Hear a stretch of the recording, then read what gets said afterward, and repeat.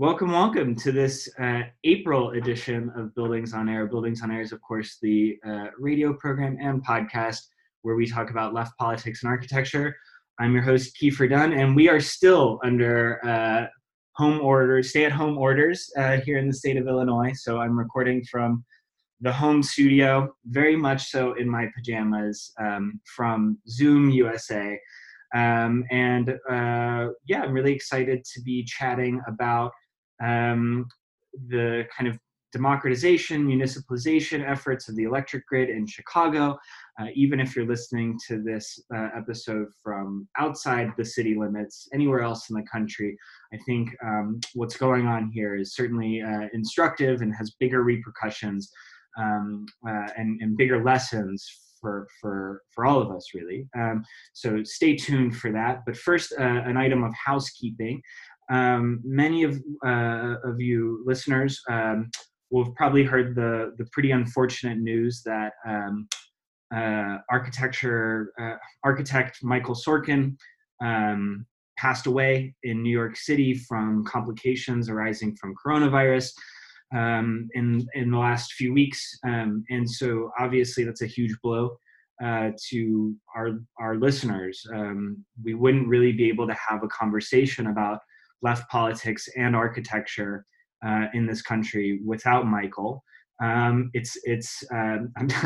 very selfishly sad that we didn't get him on the show, but he was a comrade, and we are collecting remembrances for him for the show. So please send those in to buildingsonair@gmail.com. You can send in a little audio clip.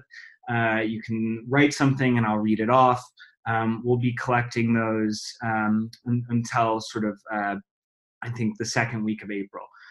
So please, if Michael touched your life in any way, even if you didn't know him personally, please share. Anyway, the fight continues. I'm positive Michael would have it no other way. And so let's talk about this facet of our struggle, of our fight here, democratizing ComEd. And I'm joined with by two fantastic comrades who are my neighbors, but might as well be miles and miles and miles away because we are forced to talk over Zoom. But it's Sveta and Sean, comrades from Chicago DSA, it's Democratic Socialists of America. How are you guys doing? Good. Weird time to be on Zoom. Yes. Maybe we can have a reprisal in person. Yeah, for sure. Yep. I'm surviving. That's like the most that any of us can do at the moment is just plugging on, one Zoom call at a time. So, yeah. Cool. Well, maybe you guys can introduce yourselves and tell us sort of who you are and how you're connected to this Democratize ComEd campaign. And then we can kind of talk about the campaign. So Sean, why don't you go ahead? Cool. Yeah. So my name is Sean Estelle. I use they, them pronouns. And I've been in Chicago for almost 6 years now. And I've been a community organizer around climate issues and other issues for a little under 9 years. And a DSA member, Democratic Socialists of America member, since January of 2017. I, joined on the day of the inauguration of, our dear leader, and was a sort of unaffiliated anti-capitalist for a long time before then. Got more and more involved in DSA. I learned in 2018 that the 30-year contract with ComEd, the city's contract, was coming up for renewal. And so I worked to start the Democratize ComEd campaign within Chicago DSA, given the historic opportunity. I since have taken a big step back because I ended up running for national leadership within DSA. And so I'm now serving on the National Political Committee of DSA, and part of that has been about working with not only the folks in Chicago DSA, with other folks across the country to really get the Green New Deal campaign off the ground and have public ownership as a key part of it. So that's probably where I'll try and have some of the perspective throughout this interview. But I'm really grateful to be here. Awesome. And we're grateful to have you. Yeah, I think the show has become like by accident almost entirely focused on Green New Deal stuff. it's like, Green New Deal and like, unionizing architects. I wouldn't have it any other way. Listeners, if you're sick of it, I don't know, send me an email or something. But that's one of the things on the agenda. Cool. Thank you, Shot. Sveta, I always do like the James Lipton, who is Sveta? Yeah, my name is Sveta Stoichkova. I'm using her pronouns. I'm also a Chicago DSA member, as we've shared already. And I work on the Democratize ComEd campaign here as part of our campaign leadership team. I'm focused on political education within that. And, I've been a DSA member for a year and a half, almost 2 years now, and sort of started working on this when the municipal elections ended this time last year, actually, a very different year, kind of energy last year in April. And I was wondering what else to do now that I wasn't knocking doors for socialists on city council every day. And was really compelled by this idea that we could actually implement the Green New Deal kind of policy locally. And it's a drop in the bucket to the kind of bold, decisive action we need to take on a national, international scale. But it really feels like if we can take control of this major aspect of our infrastructure and do that in a way that's democratic, that brings a lot of people to the table, that is a real strong indicator that we can then scale that up nationally, internationally. So I was really compelled by that. And it's been exciting to see how the campaign has developed here, but it's also been really exciting to see the public power campaigns kind of kicking up all over the country, in New York and California. And it really feels like we're at a moment when things could change, and it could change in a way that kind of sets the dominoes falling to really rethink how we have our basic needs met. Yeah, for sure. So let's zoom out for a second and talk to us about like our listeners who are not in Chicago might not know who ComEd is. I assume that they've intuited, because they're smart cookies, that it's an electric utility. But maybe you can tell us sort of who ComEd is and sort of what municipalization really means as a kind of process here. And sort of what the goal and sort of overall trajectory of the campaign is. Yeah, so ComEd, as we've said, is our electric utility here in the city of Chicago. And one thing that we should kind of note is that ComEd is a private investor-owned utility. It's regulated as a public utility, and it has kind of monopoly access to deliver electricity to our homes and businesses here. So they distribute electricity from the grid and get it to us so that we can get on Zoom or turn on our fridge, or like if we have a medical condition and need a ventilator at home, and we can plug that in. All of those essential things that we absolutely need. And so right now, they are owned, a wholly owned subsidiary of Exelon Corporation, which owns a bunch of other electric utilities, nuclear plants, and natural gas plants. It's a major player in the energy sector nationally. And that means that all of the revenues and profits from the delivery of electricity to our homes here in Chicago then go back to Exelon shareholders. And it is a company that's tightly regulated by state regulators, but also operates at a profit and a guaranteed profit. So with our goal of municipalization, that basically means getting the city to operate the service as a public good, as opposed to as a kind of profit-driven commodity. So we would like to have our own utility here in the city of Chicago, similar to how we have a water department that is municipal, although much better run and more democratically, kind of with more democratic oversight. But the idea being that we want to take the profit motive out of delivering electricity to our homes, and then be able to make decisions about how we're going to rapidly decarbonize to meet the challenge of climate change, how we're going to make sure that like folks can afford their electricity and aren't having their energy shut off, that they aren't being evicted due to unpaid electricity bills. We want to kind of solve for those equity issues, and we think that the only way we can meaningfully do that is by taking profit motive out of the delivery of this resource. And this is not some like harebrained socialist plot either. I mean, it might be that a little bit, right? Like, right? Yeah, no. It is a socialist. It is a socialist organizing campaign, to be clear, because that's like one of the fundamental things that we as socialists believe in is around like decommodification and like public ownership of essential services, and we just believe that having like planned economy that is democratically controlled is going to be more efficient at doing those things. But I think the really important thing is that there are plenty of examples of publicly owned utilities. Like the second largest city in the United States, LA, has a public utility. And the state of Nebraska has entirely municipally and publicly owned electric distribution, and I believe generation as well. And so I think that's one of the most important things to remember is that like there's many different layers of bureaucracy and many different types of electric utilities, but this is not some kind of like ask to create an entire new model from scratch that has never been done before. So yeah.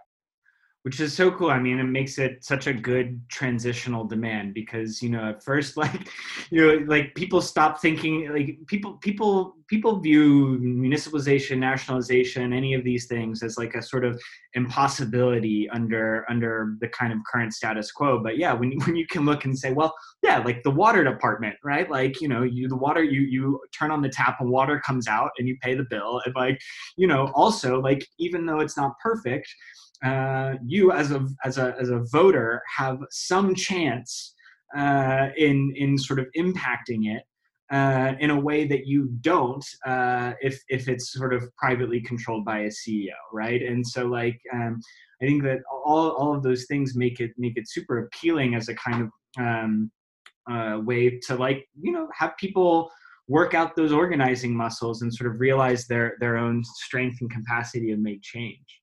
So like that's awesome. So the website is really interesting too. The kind of Democratize ComEd website. It kind of talks about the coalition partners who we should give a shout out to. Who are those? I don't have it pulled up in front of me, embarrassingly. Yeah. So right now our coalition partners on the campaign are the Food and Water Watch of Midwest, 33rd Ward Working Families, and the University of Illinois Chicago Graduate Employee Organization.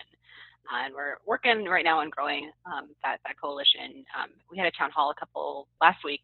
Last week feels like 6 months ago, but it was actually just a week from now. With a lot of other partners who sponsored the town hall, including Sunrise Movement Chicago. So we're working on growing those relationships and building that coalition. That's awesome. Yeah, the website is demcomed.org. For listeners to go navigate there. But there's a great FAQ section. And one of the things that sort of caught my eye is there's this distinction made between municipalization and democratization. And so far we've sort of been using those terms interchangeably, and maybe in large ways they are interchangeable, but there's still a difference. So I'm curious to hear you guys talk about that. It seems like it overlaps with this sort of issue of sort of, I don't know, municipal democracy, right? Yeah, I think actually the water department is a really good example to start with there, something we own municipally. And something that's like really relevant in this time of pandemic is people need access to water. And Mayor Lightfoot a couple of months ago was a campaign promise, like temporarily suspended water shutoffs. But her water department didn't also then make a plan to reconnect everybody's water supply automatically. So we actually still have folks in the city who, although you can't have your water shut off right now, were never reconnected and aren't able to wash their hands and kind of take that basic hygiene steps that we need to protect ourselves. So the sort of space between municipalization and democratization is actually politicizing these pieces of infrastructure and getting people to understand the sort of scope. And something like a municipal electric utility or water department has so many more pressure points where we can get together and apply pressure and make demands for more equitable access to resources. So I think it's that step. Like, we don't just want to own it and then step back and let it kind of run itself. We want to make this as a model of how we can really have meaningful input in how our society is structured and how our resources are provided. So a good example from Los Angeles is they were actually able to organize and pressure the public electric utility to divest from natural gas and then to invest in solar energy and more renewables in the city. And they were able to do that at a rate that's like historically low and affordable for renewables. And like, that took a lot of work. It's work that's only possible once we have the levers of public meetings, accountability, transparency, and a sense of ownership that really this is our energy and we have a say. And right now it's ComEd's energy, and they're very kind of graciously providing it to us and charging us back for any like energy efficiency matters or any improvements on the grid. We're paying for all of that already, but we're paying for that and guaranteeing their profit and not getting a say into like whether we need like what kind of infrastructure we need. And they kind of keep us intentionally in the dark about that. And we want democratization to mean we understand the stakes of the decisions that are being made around these resources that we need. We have a say, and we're able to continue to organize and apply pressure, because that's never going to go away.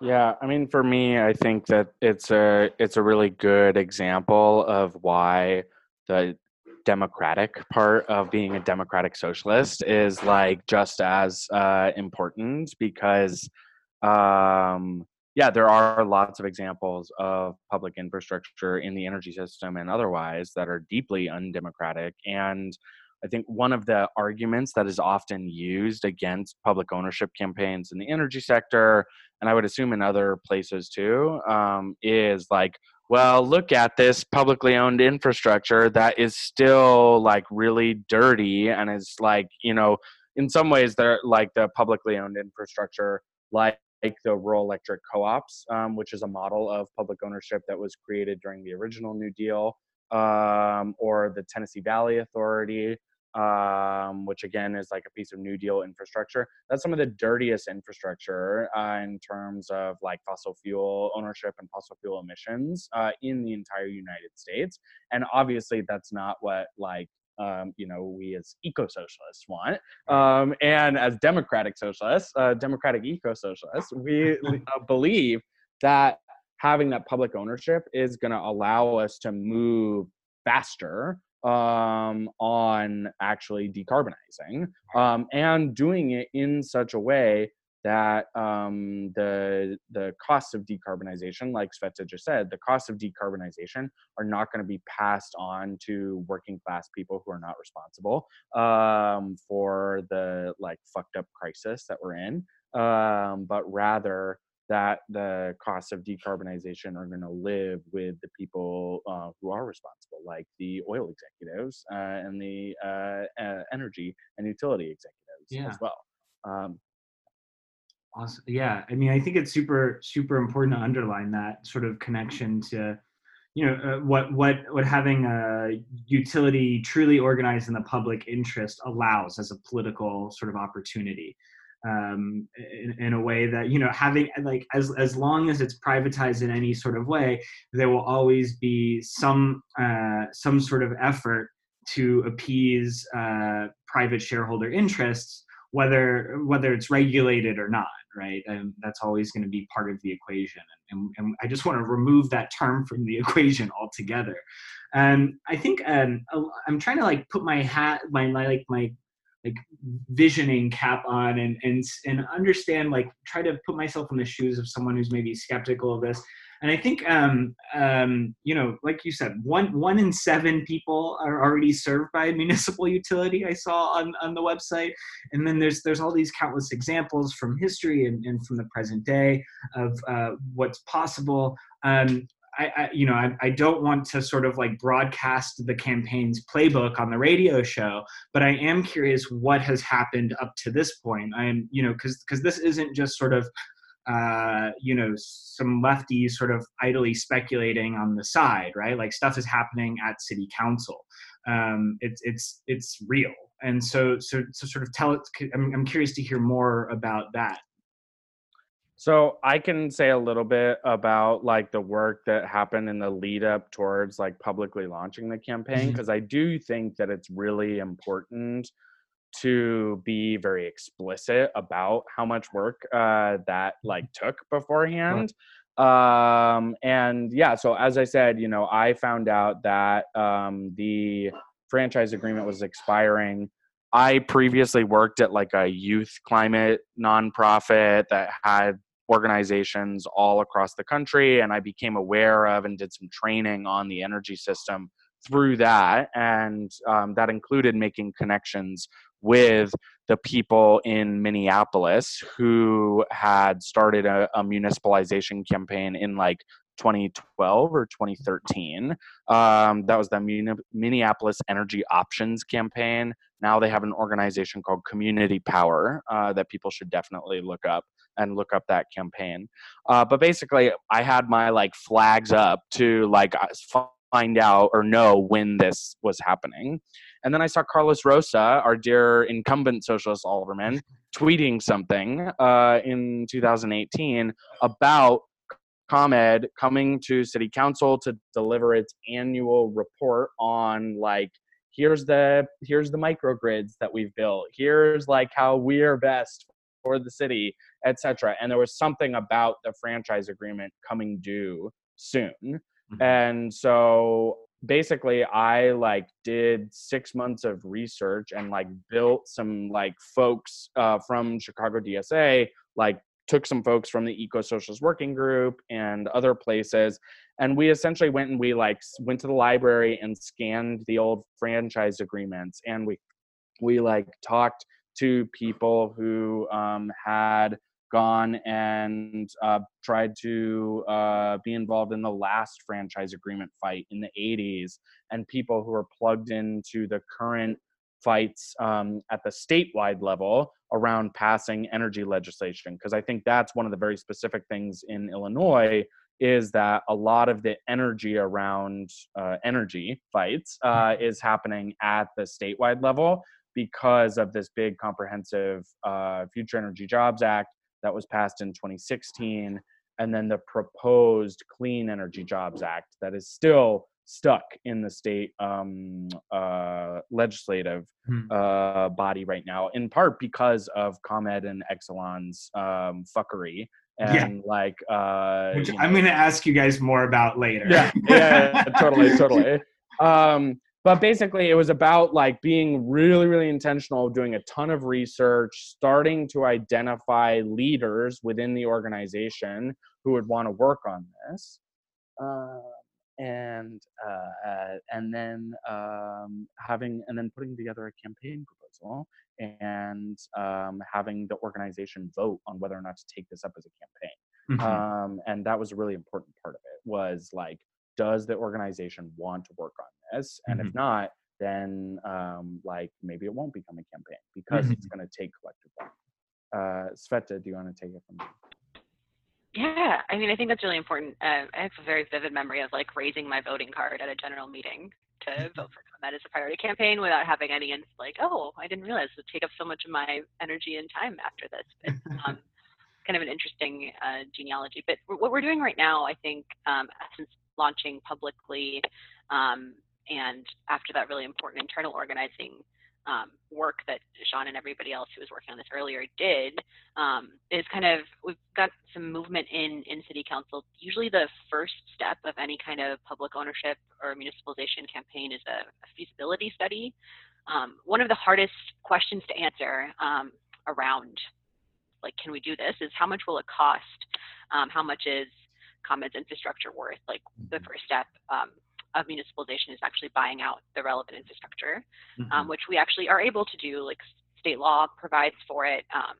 Our current contract with them allows us to give them a year notice and say that we're going to do it. It's a lot easier than in many other states to actually form a municipal utility. But the first step is a feasibility study. And in July of this year, Alderman Daniel Spada, another one of the 6 socialists on City Council, that really matters having those voices there to be able to speak for these things, introduced a resolution in City Council that would, or an order in City Council that would require the city to perform a commission of feasibility study and start to get some of those numbers on the table and really start the discussion. That actually was never voted on. That initial order had 22 co-sponsors, so we know like there's interest here. And that interest might not be necessarily for full-on municipalization. It might be saying we need a feasibility study as a bargaining chip for the contract. But there is interest and there is potential, and there are people who could be moved if we can make a compelling argument. So that never got voted on, actually, because the city and the mayor's office and Fleet and Facilities Management, which is the department, the city department that negotiates the contract, actually decided to go ahead with feasibility study on their own. And that was a little bit, it's a good thing, right? We've got a study going. But the concerning part about that was instead of having a public vote on the record, who said yes, who said no, it's all happening behind closed doors. So a big piece of the kind of democratized piece of ComEd, the ComEd campaign is like moving all of these discussions into the public eye, having more public hearings, really getting people involved in this decision-making process. So right now, we've gotten some more information about the study. We filed Freedom of Information Act requests around the sort of agreement with the consulting firm, and we gotten some more on the record information, and it's been reported on. So now we're expecting that phase 1 feasibility study that will cover the cost of municipalization and ComEd's assets sometime in the next couple of months. And we should be prepared in that time to kind of base build and start building pressure for municipalization so that once that study comes out, we can move quickly and capitalize on that energy. One thing that's important to kind of know is that our franchise agreement expires at the end of this year. And prior to us starting this work, it was going to just kind of happen quietly behind closed doors. So one of the sort of victories, I think, of our work so far is to start to bring this issue into the public eye and have discussions about it and have stories running in the media about, you know, there's a really great Chicago Magazine headline from a couple of weeks ago, Chicago without ComEd, which is something that is really hard to imagine because our last franchise agreement lasted for 30 years and the one prior to that lasted for 30 years. Like, this isn't a discussion that comes up frequently, so we need to capitalize on this moment and really think about how we could be doing this differently so we can decarbonize in 10 years. We don't have 30 years to wait. Yeah, absolutely. The only point that I would add to Sveta there is around that like narrative shift and that paradigm shift, which I think is like such a key important part of campaigns like this, is the day that that order dropped with 22 co-sponsors in Chicago, which in and of itself was a huge victory. In New York City, Mayor de Blasio was lifting talking points from New York City DSA's campaign for public power because there had been a blackout like days previously. Con Ed, the electric utility in New York City, had engineered a blackout to happen that was only going to affect the like black and brown working class areas of like Brooklyn and the Bronx, so that the white areas, like gentrified areas of Brooklyn, would not be affected by like these, power disruptions that were happening. And so it like, New York City DSA, again, like they had been doing a lot of campaigning. They had been doing a lot of preparation, a lot of base building. They had scheduled a town hall to happen in Astoria. And luckily that town hall was able to like suddenly be this like outlet for, hundreds of people who were outraged, and like the public advocate, Jumaane Williams, was there, and it suddenly took on this huge political importance.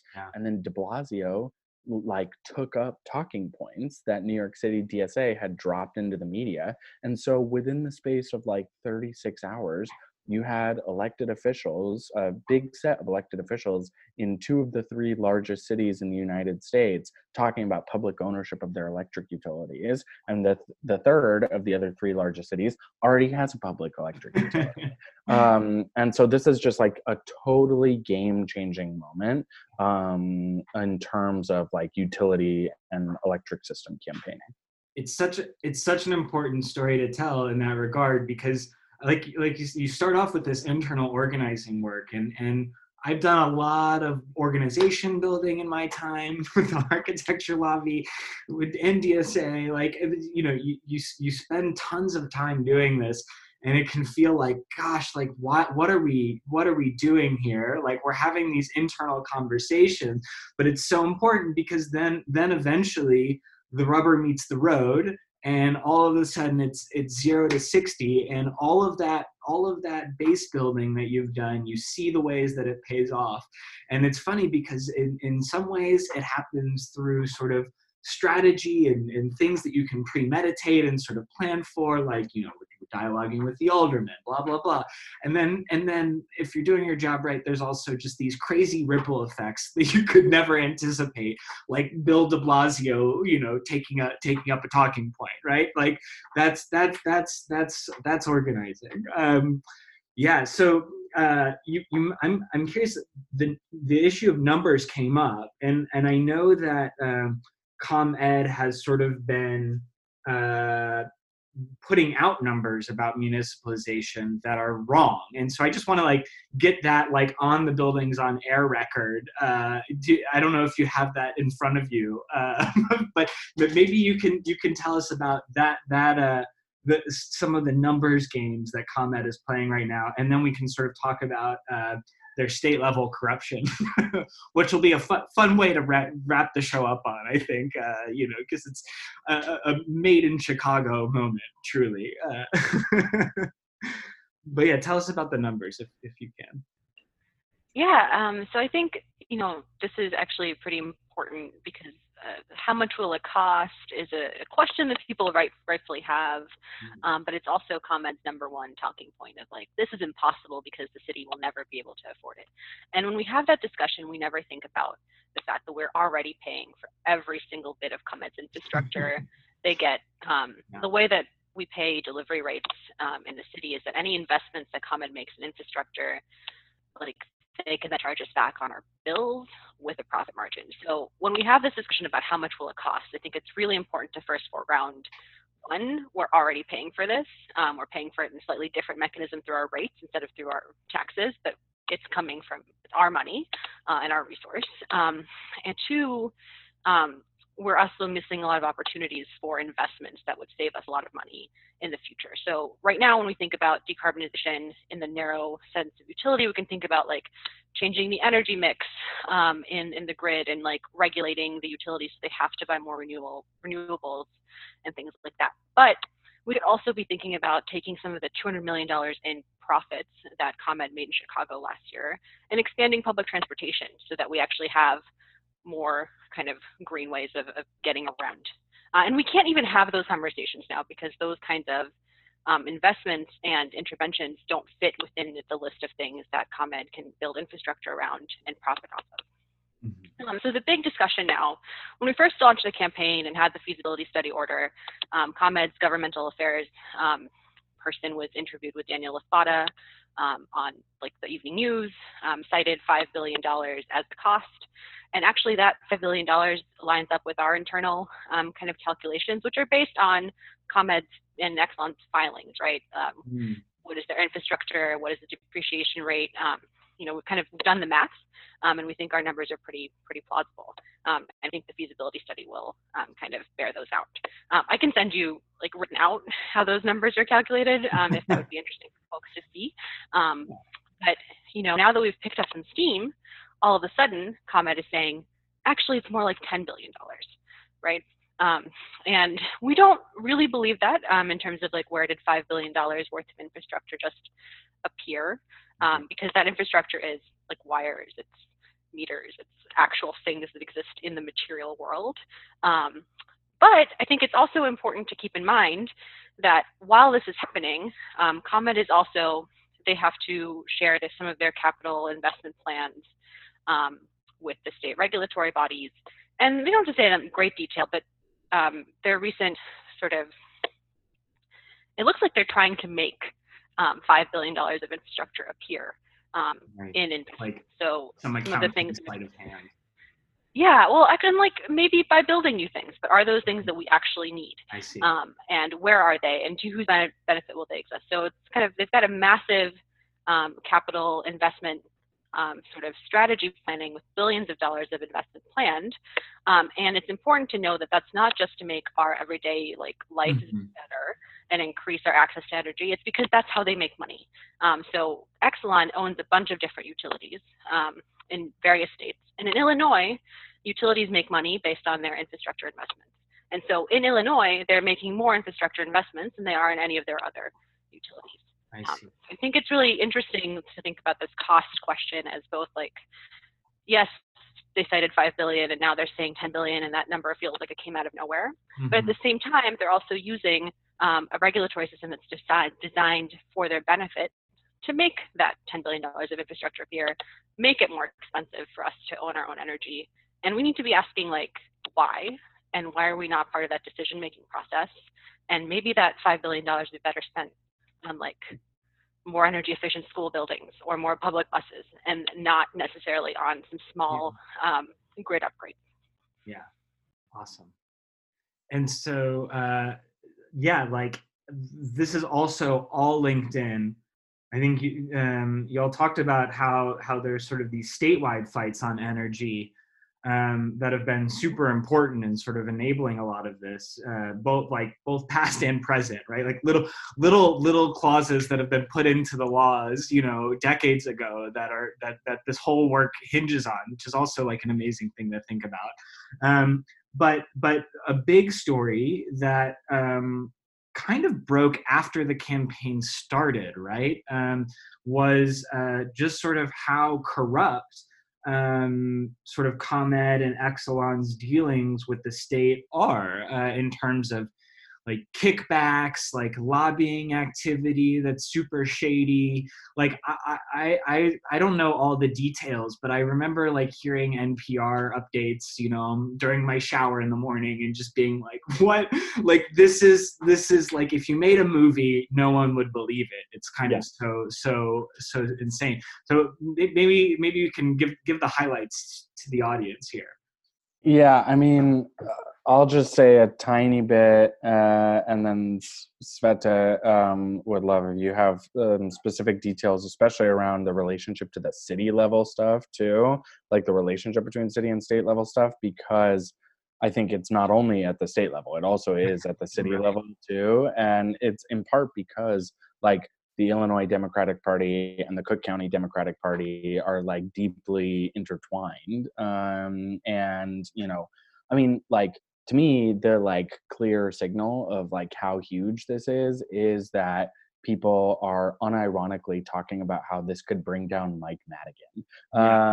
And if listeners outside of Illinois, Mike Madigan is the power broker in Illinois state politics, especially Democratic Party state politics. Yeah, he's like the longest serving state speaker of the House in the entire country ever, basically. And so, you know, this bill that was passed in 2016, the Future Energy Jobs Act, it was one of the only bipartisan bills that was passed during Governor Rauner's tenure. And it basically was setting like pretty significant investment into clean energy. There was a really big coalition that had environmental justice organizations at the center.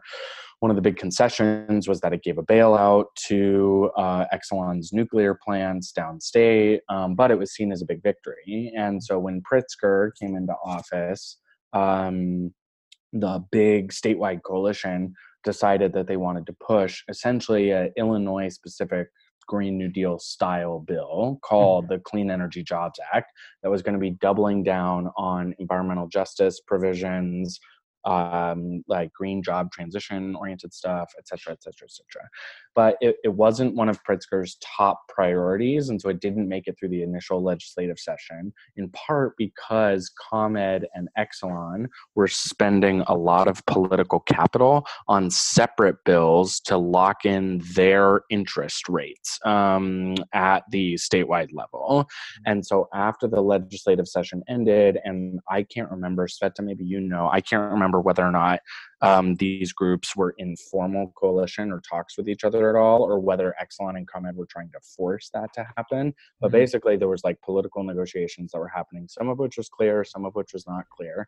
And then there were raids on aldermen's offices and state legislators' offices, and stories started to break about how, in part, this is because of really shady lobbying happening from ComEd and Exelon, and like campaign donations.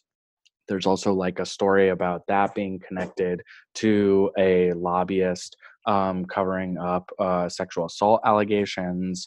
It's like, yeah, it's literally like out of a fucking B movie plot, and it's wild.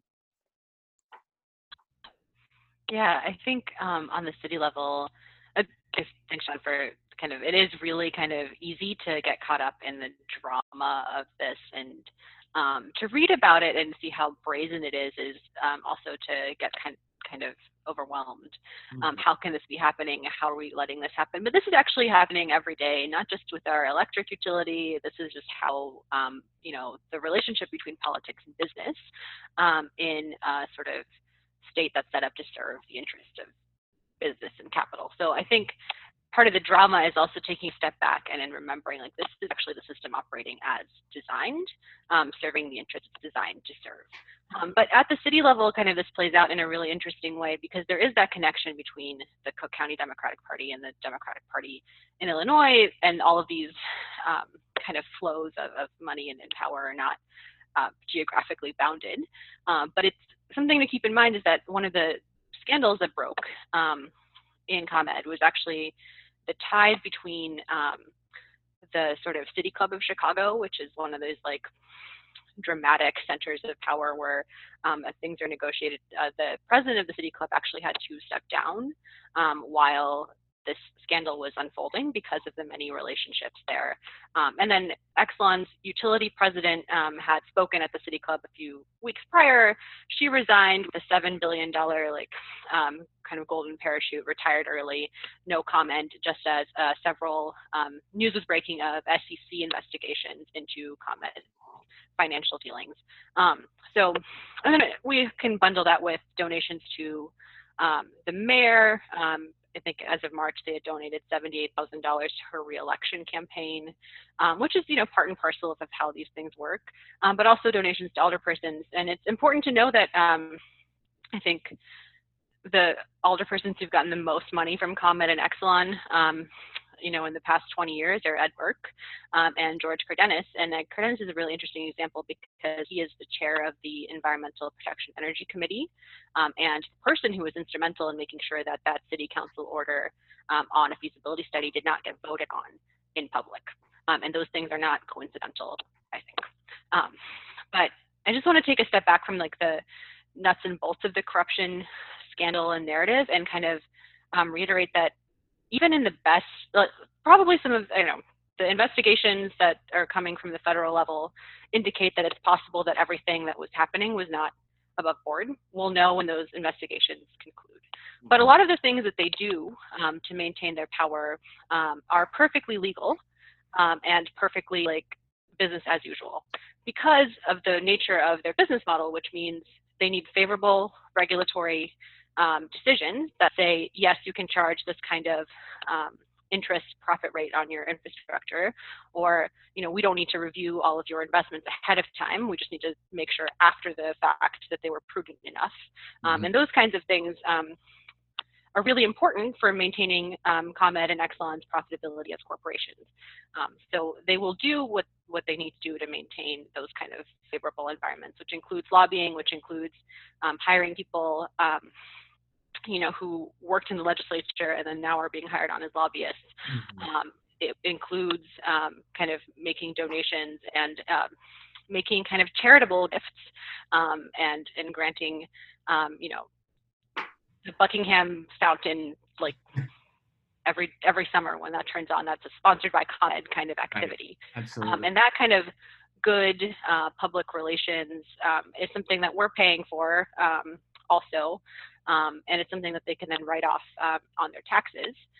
But it's also a way of maintaining a presence and capital, political capital that allows them to ensure that then when they need legislation passed that like either bails out their nuclear plants or that ensures that they can continue to have the most kind of favorable rate setting policies, that they have that that sway and are able to do that. And they're one of the most politically potent corporations in the state.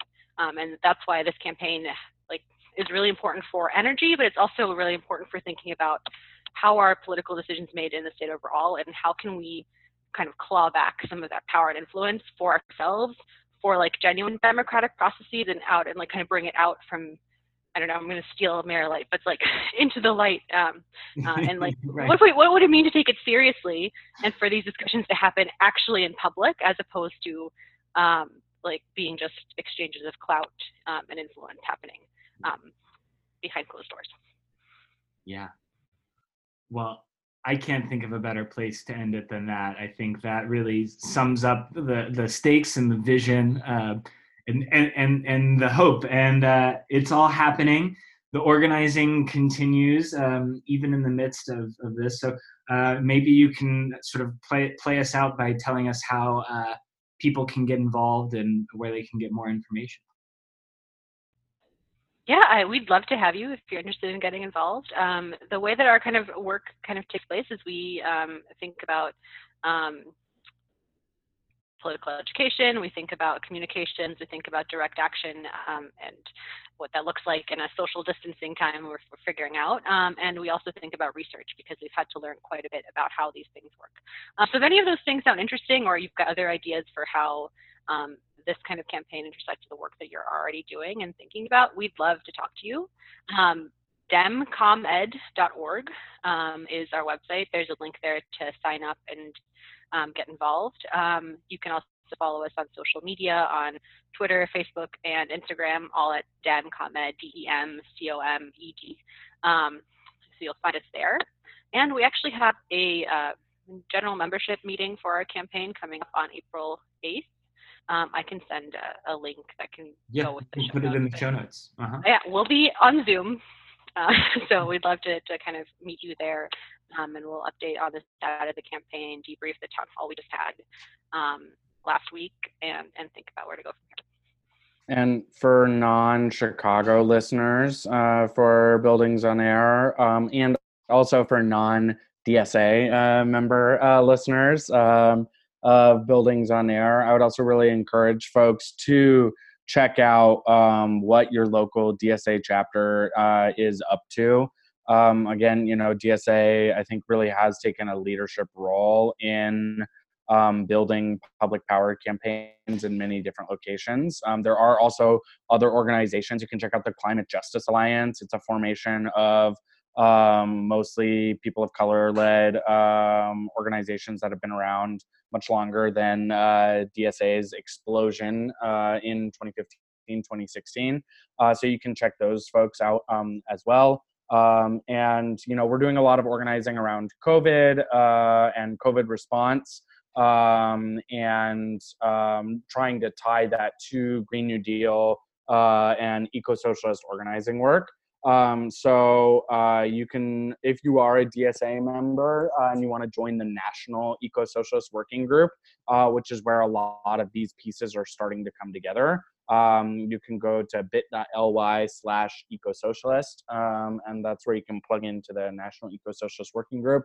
Or you can go, if you're not a DSA member and you want to check things out, you can go to dsausa.org. And there's a couple landing pages for the COVID work that's happening, as well as the eco-socialist and Green New Deal work, of which this public power stuff is really key component. Yeah.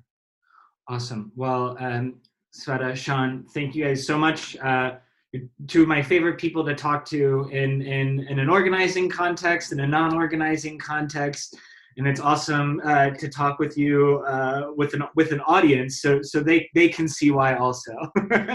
So I look forward to seeing you in person at some point in the future. Fingers crossed. But until then, I'll catch you next time on in Zoom USA. Yeah. Thanks, Thanks so Kiefer. much for Thanks for having us. hosting. Yeah. That was so much fun.